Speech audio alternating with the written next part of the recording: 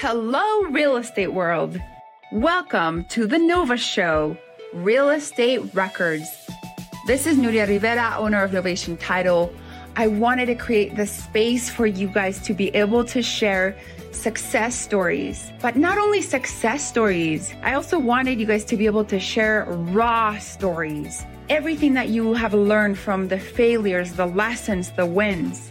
This is a space for our community to come together so that we can help each other rise to the next level. This is the space to be vulnerable, and this is the space for us to all be able to support each other in this real estate world.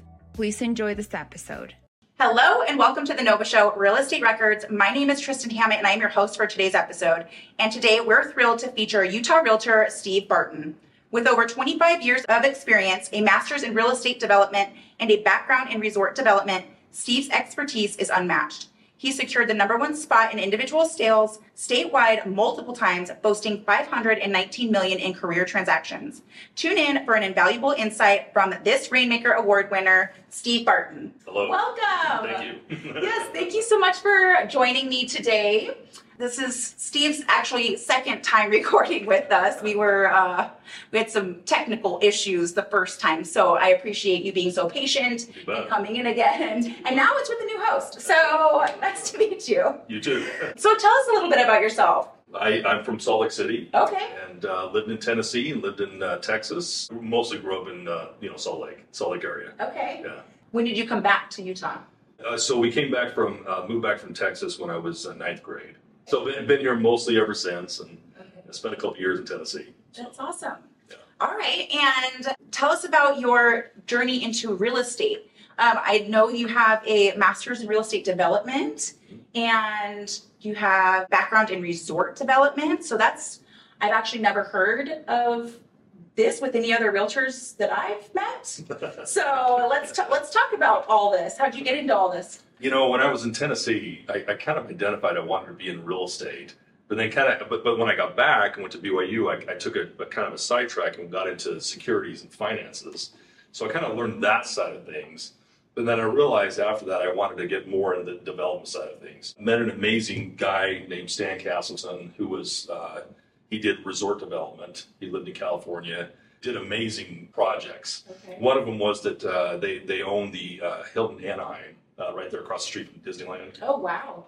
So for a while there, I used to live in Utah, but then fly out to California because it's so expensive to buy in California that it was cheap. It was less expensive to just live here and fly out there, work there, and then fly back. And so I would do that all the time and work on resort development.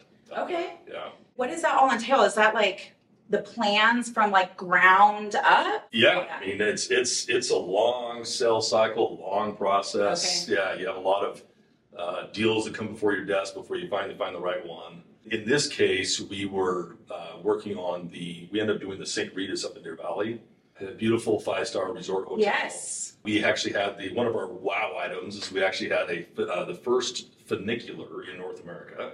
I don't even know what is a funicular? Funicular is an on-the-ground tram. So if you go up to Deer Valley, you'll see that you start at the lower end of the lodge area. Yes. And then you can take a funicular up to the upper end of where the St. Regis is. I didn't know that's what it's called. Yes. That's awesome. They're all over like Europe, but yeah. we had the first one in North America, I believe. I believe that's the case. Okay. That is so cool. Okay, so St. Regis is a very nice resort. Yes, yeah. They've got some really great restaurants. One of the things that we did also was, at the time, it was really difficult to bring alcohol outside of your restaurant area. Oh. And so we worked with the state to actually create kind of a resort zoning to allow guests to bring their wine and their alcohol out onto the snow beach, okay. which is another one of our wow items. Okay. And which was a really cool concept. Allowed them to do that. And we ended up getting a lot of buyers, a lot of purchasers. That one had 27 residences and 67 condo hotels. Wow. And we had a lot of our purchasers were actually from back east. Oh. They knew they could get on a flight that morning and be on the slopes that afternoon. And the snow is much better here. Yes, that's right. I heard it's pretty icy on the Best snow on earth. Yeah. That's very true. Yeah. Yes, yeah. Okay, so cool. So are you still doing resort development? No. Okay. So in 2000, I mean, everybody knows what happened around 2008, 2009, 2007, right? The whole development and real estate world just crashed. mean, it was a train wreck. Yes. And I could see the writing on the wall. Everybody that we worked with could see the writing on the wall. We knew that the very first thing to go was 5-star resort development, and the last thing to come back was 5-star resort development. So we knew that was coming, and I thought, what am I going to do with my life? And that's when I decided to go back to school at the University of Utah, get my master's degree in real estate development and finance, and just kind of use that time to further my education. But when I graduated, there was still no work. There was no work anywhere. It was the hardest time of my life. I literally went over 2 years with no consistent income at all. Wow. It was very, very difficult. And bills. Yeah. I mean, it was very hard. And looking back on that now, I'm grateful for that time, even though at the time it was very hard. I'm grateful for that because that kind of refined me as a person and helped me understand that I needed to focus more on sales than development. Okay. And that's when I made the switch to sales, which is I love development still, and I still do some development still right now, not resort development, but other development. But the main focus now is sales, and I'm grateful for that because that's who I am more as a person. I love to help people individually and work with them individually, help them realize their dreams on individuals, house by house level. Okay. Love that. So let's talk about this because you do very well. You've been a top 500 agent multiple years. How are you making yourself different than the next agent that they keep wanting to come back and use you and wanting to send you referrals? Well, that's a great question. And one of the things I always tell, I have agents on my team, and one of the things I always tell them is tell your clients, tell your prospects, give your me in 30 seconds. What is my me in 30 seconds? People don't want to really listen to you about yourself for more than 30 seconds. So give me your you in 30 seconds. And make sure that they're like, well, oh, hey, I want to work with that person because that's an amazing thing that they have in their 30 seconds about them. So for me, I tell them, hey, I've done over $519 million in real estate transactions in my career. I used to be on the development team, develop 5-star resort hotels. Long time ago, I used to own a mortgage branch. I used to be a loan officer as well. You have that background. Yeah, so I have that background too. 2 of the last 4 years, a top agent in the state of Utah for individual sales. The things like that make them go, oh, I need to work with that person. Yeah. He knows what he's doing. Basically, I'm like the most overqualified agent you're going to run across, I think. Yeah. But I mean, and don't get me wrong, there's many wonderful, wonderful agents out there for people to work with. But that's my me in 30 seconds. Wow. Okay. So. Very cool. So what are some of the things that you do to stay in front of your SOI and your clients? Do you have events? Do you make phone calls? Or what are you doing to stay in front of your clients? That's a really good question. It's something that's always evolving too. Okay. For me, every agent is different. Mm-hmm. It's kind of like, when it comes to what works for each individual agent, it's kind of like different coaches in football, right? Yeah. You'll have, just as long as you're buying into the system that coach is doing, you can find success. And it's the same with agents. There's different ways to market and different ways to interact with your clients, different ways to continue to talk to your SOI. The main way for me personally is I just receive leads and referrals, I should say, just through my clientele because I've let them know I'm here to take care of them and I'm going to do whatever takes care of them. And we're going to adapt the way that we're doing things to help make sure that we're taking care of them. Okay. And they can feel that. And so that's the reason why those referrals come in. Just keep coming in. Mm-hmm. That's awesome. That I would love to have a referral business because cold calling would not be my favorite thing to do. I wouldn't be doing any business if I wouldn't be doing it. So, okay, very cool. You have a team. Yeah. How long have you had the team and what made you decide to go? Well, the team, we help each other. Okay. Sometimes one of us might go out of town, the other one can do showings for your clients or whatever, what I mean? Okay. It's good to have a team so that you can have that synergistic flow that's hopefully seamless for the most part for your clients. A lot of agents that I speak to, they need help. They don't know where to start and when do I need to get that first person? Who is my first person? So how did you know and when to start adding on a team? When it became apparent that I couldn't do everything myself. Okay. Basically. Okay. You need help. You need to be able to make it so that your clients don't feel like you're not giving them the time that they deserve. You know, one of the things that we teach that we talk to our clients, and one of the things that I personally love and kind of specialize in is helping people build their portfolios. Okay. And what can we do? Because if you go look at a list of millionaires, 80-90% of those people are in real estate. Yes. Seriously, that's how you build wealth, the most risk-averse way. Mm-hmm. And in my opinion, you know, yeah, I mean, you have NBA stars on there and stuff like that, right? But what are the chances of getting the NBA? Right. Yeah. So one of the things I love to do is I love to help people realize and start building a portfolio. And I made the mistake when I was younger, when I was at BYU, a really interesting story happened. Yes. I was at BYU. I was selling suits, ZCMI, and which is, you know, Macy's today. Oh, okay. Yeah. I'm not from here either, so I'm like, I don't know what Yeah, ZCMI. Yeah, it's a department store that I think somebody else bought, and then Macy's bought them anyway. Okay. I was selling suits, and my manager, Craig, he was an awesome guy, and he was selling suits. And I graduated, and I was getting close to graduating, or I was a junior year, I think. And that's when I mentioned that I got into securities, right, and finances. Mm-hmm.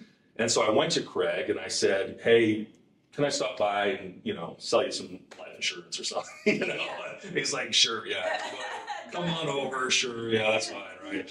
So yeah, and I always felt just a little bit of a heartfelt feeling for Craig, because Craig used to own his own suit stores, and now he no longer did. And he kind of I think he kind of lost them, or lost one of them, or something like that. Okay. So I always felt like, oh, Craig had to be here at ZCMI selling suits because it didn't work for him earlier on, Okay. you know, and so he kind of has to be here to probably make ends meet, you know what I mean? I always kind of felt like maybe that was the reason why he was there. Okay.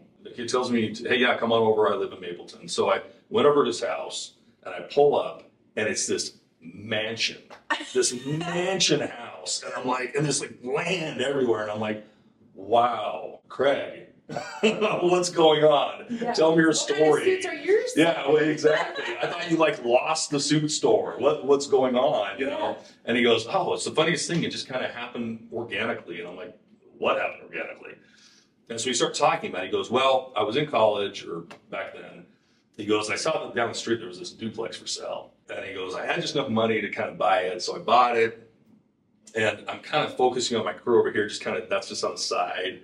He goes, but then I got enough money from the proceeds from that duplex to buy another duplex down the street. So I bought another duplex. And he goes, and then that kind of pulled together, you know, and next thing you know, I had enough money to kind of buy another duplex. So I bought another duplex. And he goes, no, this whole time I'm busy building my suit business and trying to get my suit business going. But in the meantime, on the side, I'm just buying these duplexes. Yeah. He goes, and throughout my life, Steve, he goes, I bought 22 of them. Wow. And he goes, and they're all paid off. Wow. And they all just paid themselves off. Yeah. Yeah. And so no matter what I was doing over here in suits, this was paying itself off. Yeah. He goes, and it was a really weird organic thing for me, because I realized at this later on in my life, no matter what was going on with suits, no matter if it was crashing or I was losing my store or I was working for ZCMI or whatever, it didn't matter, because this created wealth and stability. Yes. And I was like, I'm sold. Yeah. I'm sold. And so I immediately, right after that experience, I immediately went out, bought my first non-conforming duplex as a junior at BYU. Cool. My senior year, I bought another duplex. So I was trying to follow Craig's example. Okay. And then I made the biggest mistake of my life. You sold And this is exactly. Oh, you sold them. I knew it. Exactly. I sold them. But it's not just that I sold them, it's what I did with the money that was the mistake. Oh. So if I would have sold my duplexes and rolled that into more cash flowing opportunities, Okay. it wouldn't matter. That'd be great, right? But I didn't do that. Instead, I graduated from BYU and said, okay, I'm graduated, and let's go live the American dream. Let's go buy a house in Draper. Big mansion in Yeah, Mapleton. no, not That's a mansion. What Draper's I wish. Justice Night? Well, yeah, it was. So on the west side of Draper, we bought this house. It was a starter home. We used the proceeds from the two duplexes to put as a down payment. Massive mistake, because it took me years and years and years and years after that to gather enough money, to get enough funds to be able to put my 20 to 25% down to then buy another investment property Whereas I already had that. Yeah. So I learned, and this is what I always talk to my clients about. And what can we do to help build your portfolio, especially right now in your life, no matter when you are in your life. Yeah. Younger, older, doesn't matter. And how do you feel like those conversations go right now? Like when you're talking to your clients right now and they're looking to invest and purchase and building their portfolio, what are your conversations looking like? I know like you have your story of your personal experience, but right now I feel like prices are a little higher. Mm-hmm. And therefore mortgages are higher. So if they want renters, the rent's going to be high. Mm-hmm. So what do the conversations look like? Are you going through cost analysis or ROI, return on investments? Yeah. Yeah. So every single person that's interested in building their portfolio, this isn't everybody, right? I mean, people just want to buy and live there, and first-time home buyers and all that stuff. Right. But anybody that's interested in potentially renting out their places, whether it be now or later, I always run a rental analysis. I always run a when I used to do hotel resort development, I was responsible for literally like 30 sheet performance that are presented billionaires. Oh, wow. And so what I did was I used that knowledge to bring it all condensed into one sheet that was real simple and real easy to read, mm-hmm. and just talked about what the ROI was, what our cap rate is, and what that means. And so I share that with my clients and then run the rental analysis to see where we are on that. Okay. As far as the market goes, I've been preaching this for years.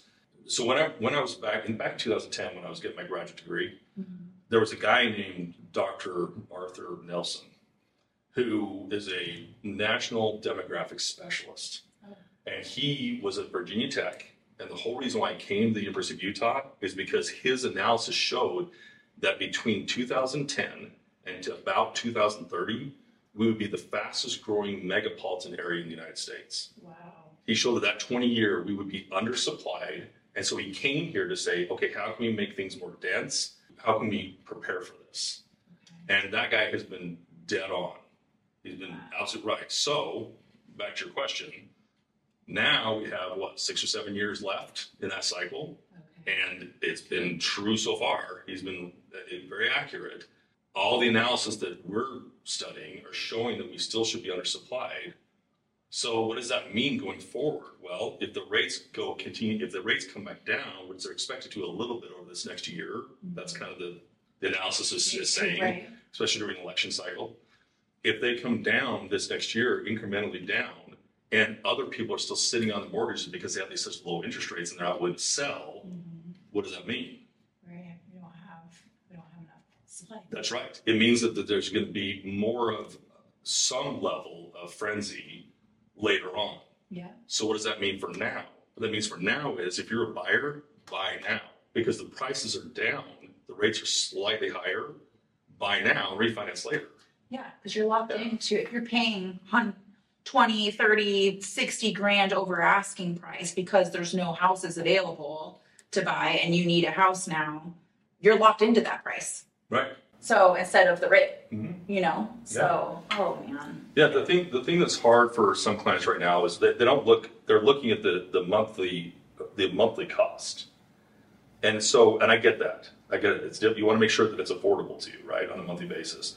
But as long as it is, my recommendation is buy with the pricing down a little bit right now, even though the cost might be a little bit more on a monthly basis, mm-hmm. and then refinance. And then don't get in the frenzy later on. We may or may not have, but if the rates go down, I think we will have. Yeah. So. Okay. So those are the conversations that you're having right now. Do you feel like people are wanting to still invest in real estate right now? Oh yeah. Oh yeah. Yeah. I get calls every day. Okay. Yeah. Awesome. All right. I like it. Okay. And then I wanted to ask you, what are some of the things that you feel like have contributed to your growth and success over the years? If you have 2 or 3 things. I really like the fact that I have the background in finance and also mortgages. Mm-hmm. I think that's so helpful. That really helpful because part of the whole transaction puzzle is the financing, right? Yeah. So having that, can you kind of qualify people over the phone by asking them a few questions before they... Well, I mean... Before you send them to a lender? I've got a really awesome lender that's just amazing. She used to own a nationwide lending company. I looked for a great lender that would work with me on the way I wanted to work. in real estate for years. Okay. And Stephanie is just amazing. She's I can't say enough about her. And so what I usually do is just kind of look at the puzzle with what my knowledge is, but then send them off to Stephanie because she's the expert in that area. You know, my undergraduate degree at BYU was recreation management with an emphasis in hospitality administration, so hence hotels, right? Yeah. And my internship, my senior year, was with the Utah Jazz. Oh, cool. In '96. Okay. And do you know what happened in '96 in the Utah Jazz? Definitely don't. Yeah, they went to the finals and took on Michael Jordan. Oh, okay. So that was one of the years they went to the finals. Okay. Amazing internship. Incredible. And it taught me a lot. Okay. It taught me a lot about business, worked with amazing people like Dave Allred, and just, it was, learned what pro athletes are like. Okay. One of those, this is kind of funny with what happened with our podcast. Okay. One of those experiences was I was responsible for interviewing all the opposing players that came to the Delta Center, and then I would transcribe those notes for the media to use. Okay. And one of those players was Clyde Drexler. Okay. And it was Clyde Drexler's final year. And so we're interviewing him, and we went through this whole big process, and the camera guy's sitting there, and we're interviewing him, and he's asking him all these questions, and I'm just there, taking it all in. Right? Yeah. And then all of a sudden the camera guy gets this real red look on his face, and he looks at his camera, and he taps the guy on the shoulder, he whispers in his ear, and the interviewer goes, "Clyde, I'm so sorry, but we weren't recording that whole time." As I look to make sure we're recording. Right, we're recording. Right. And Clyde was the coolest guy. He goes, "You know what? Totally understandable. It happens. No big deal. Get it going. Let's do it again." So nice. Yeah, just like you. Anyway, I just thought it was so cool. That is so cool. Yeah. Oh my gosh, that's awesome. That was fun to interview Jordan, and I interviewed Kobe Bryant's rookie year, and I interviewed him one-on-one for 15 minutes, just me and him. Cool experience. That is a very cool experience. Yeah, okay. So, anyway. And then I also heard, I don't know if you can say the name, but didn't you sell a house to a jazz player? Sold his house, helped him buy a house? I think you're thinking a University of Utah player who's now in the NFL. Oh, okay. I just remember. I'm like, yes, it was. Okay. Yes. Because Courtney knew who it was. Yeah. Yeah. Yeah. Okay. And he's awesome. Yeah. Yeah. That's just awesome. Incredible. Yeah. Okay. Yeah. I won't say who he is, but he was in the Super Bowl last year. Oh, cool. So you might well figure it out. And is that just from being? How did you meet them? Just from being in the industry and? Yeah, I just through marketing got a call and a referral, and next thing you know we're working with them, and so cool. Amazing family, just amazing individuals. Yeah, so great experience. Yeah, that's awesome. Yeah. Okay. And so let's talk about marketing. Do you have newsletters? Do you do mail outs, or do you host open houses? What are some of the other ways that you get business other than referrals? Or is it strictly now referrals? Yeah, so early on, I worked through a CRM and made tons and tons and tons and tons of calls. Oh, okay. And that's hard. Mm-hmm. And your conversion rate's really low. Mm-hmm. But that's what I had to do, right, to get going. I had no other, this is right after over 2 years of no income. Yeah. So I'm just whatever it takes, let's go. Yeah. So I did that for a few years, and then it's interesting because as I took care of my clients and as they felt that from me, that no matter what it took for me to adapt whatever I needed to do, including commissions if I had to, whatever it took to help them win. When they felt that, I started to just get these referrals just organically, just happened. Okay.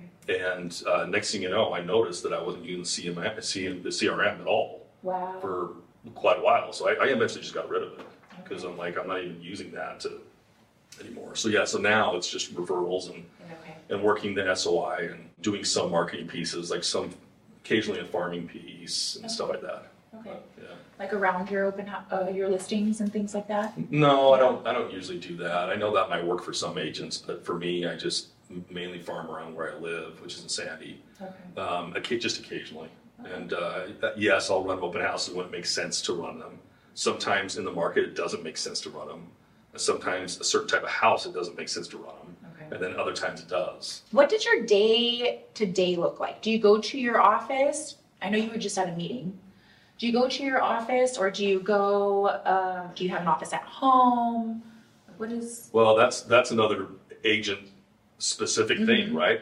I remember when I first got on with my brokerage, there were people there that would say, oh, I can't believe so-and-so's, in the office so much, because that must mean that they're not working that much. I'm hardly ever in the office. I'm out in the field, right? Yeah.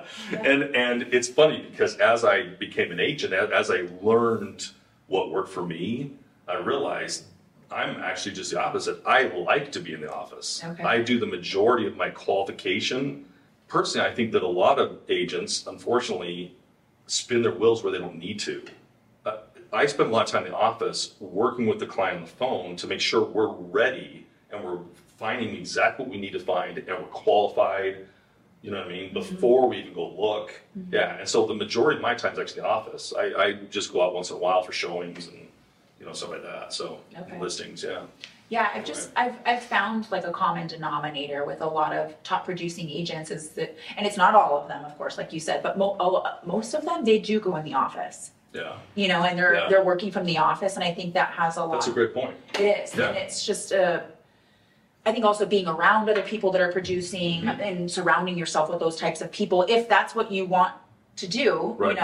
And that's not for everybody, right? Right. I mean, there's top producing agents that don't go in the office. There is. So so it's just whatever works for you. Yeah. And I found that with most of them. Right on. Yeah, they go into an office, which is cool. That's interesting. Yeah. What's a piece of advice that you would give to your new agent self?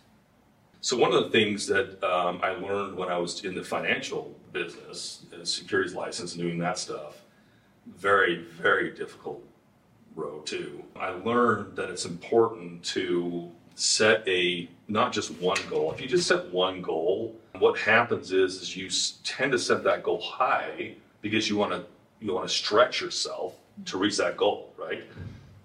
But if you set that goal high and you don't reach it, what do you feel like? Down on yourself. Yeah, exactly. You're down on yourself. You're like, oh, I was a loser. I didn't hit my goal, right? Yeah. Okay. So what I learned in that industry is that if I set two goals, if I set a go for a goal, which is like, this is my go for a goal. If I hit this, I'm rocking it. I'm winning. I'm totally killing it, right? Yeah. But I also have another goal. My other goal is a minimum standard of excellence. Ooh. This is my minimum standard of excellence, my MSE goal. Okay. So a GFI goal and an MSE goal. Okay. And my MSE goal, my minimum standard of excellence, is exactly what it says. This is my absolute minimum and my standard to have excellence. Okay. And no matter what, hell or high water, it does not matter what it takes, you have to hit that goal. Okay. And so you set that goal accordingly. And then that way, when you fall somewhere in between, you're really going for your go for a goal, right? But if you fall somewhere in between, what do you feel like? You're like, okay, all right, I exceeded my minimum standard of excellence goal. Right.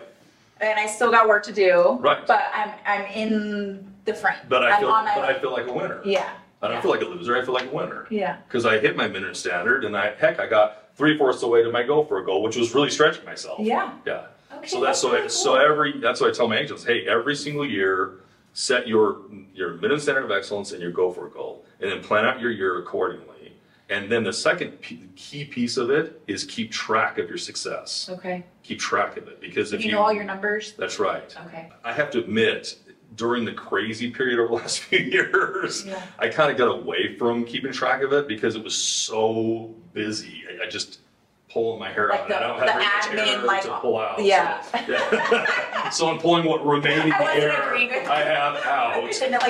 Right. And because it's so busy and it was difficult, candidly, to keep track of everything you're doing.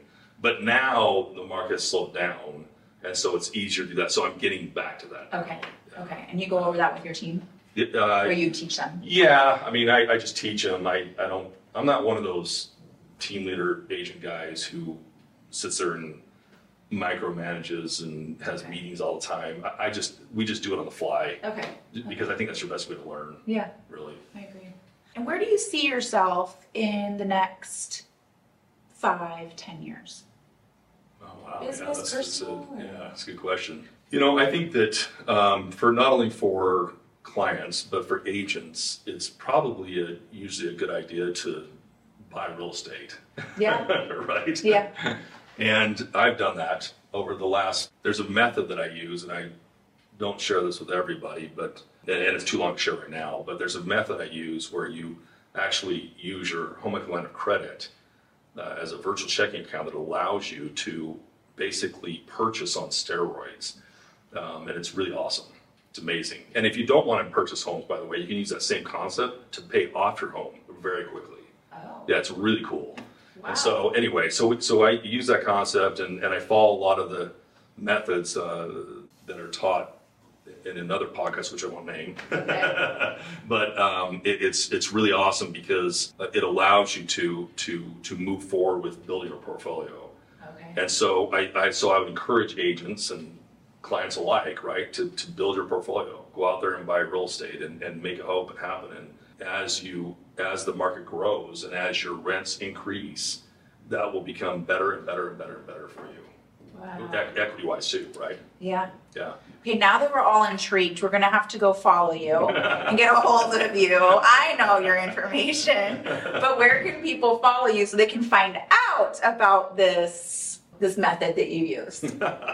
You can always find me on my website, which is searchhousesinutah.com. Okay. I'm also on Instagram and other places like that. But the best method is really to go to my website, search houses. There's 2 H's there. Searchhousesinutah.com. Okay.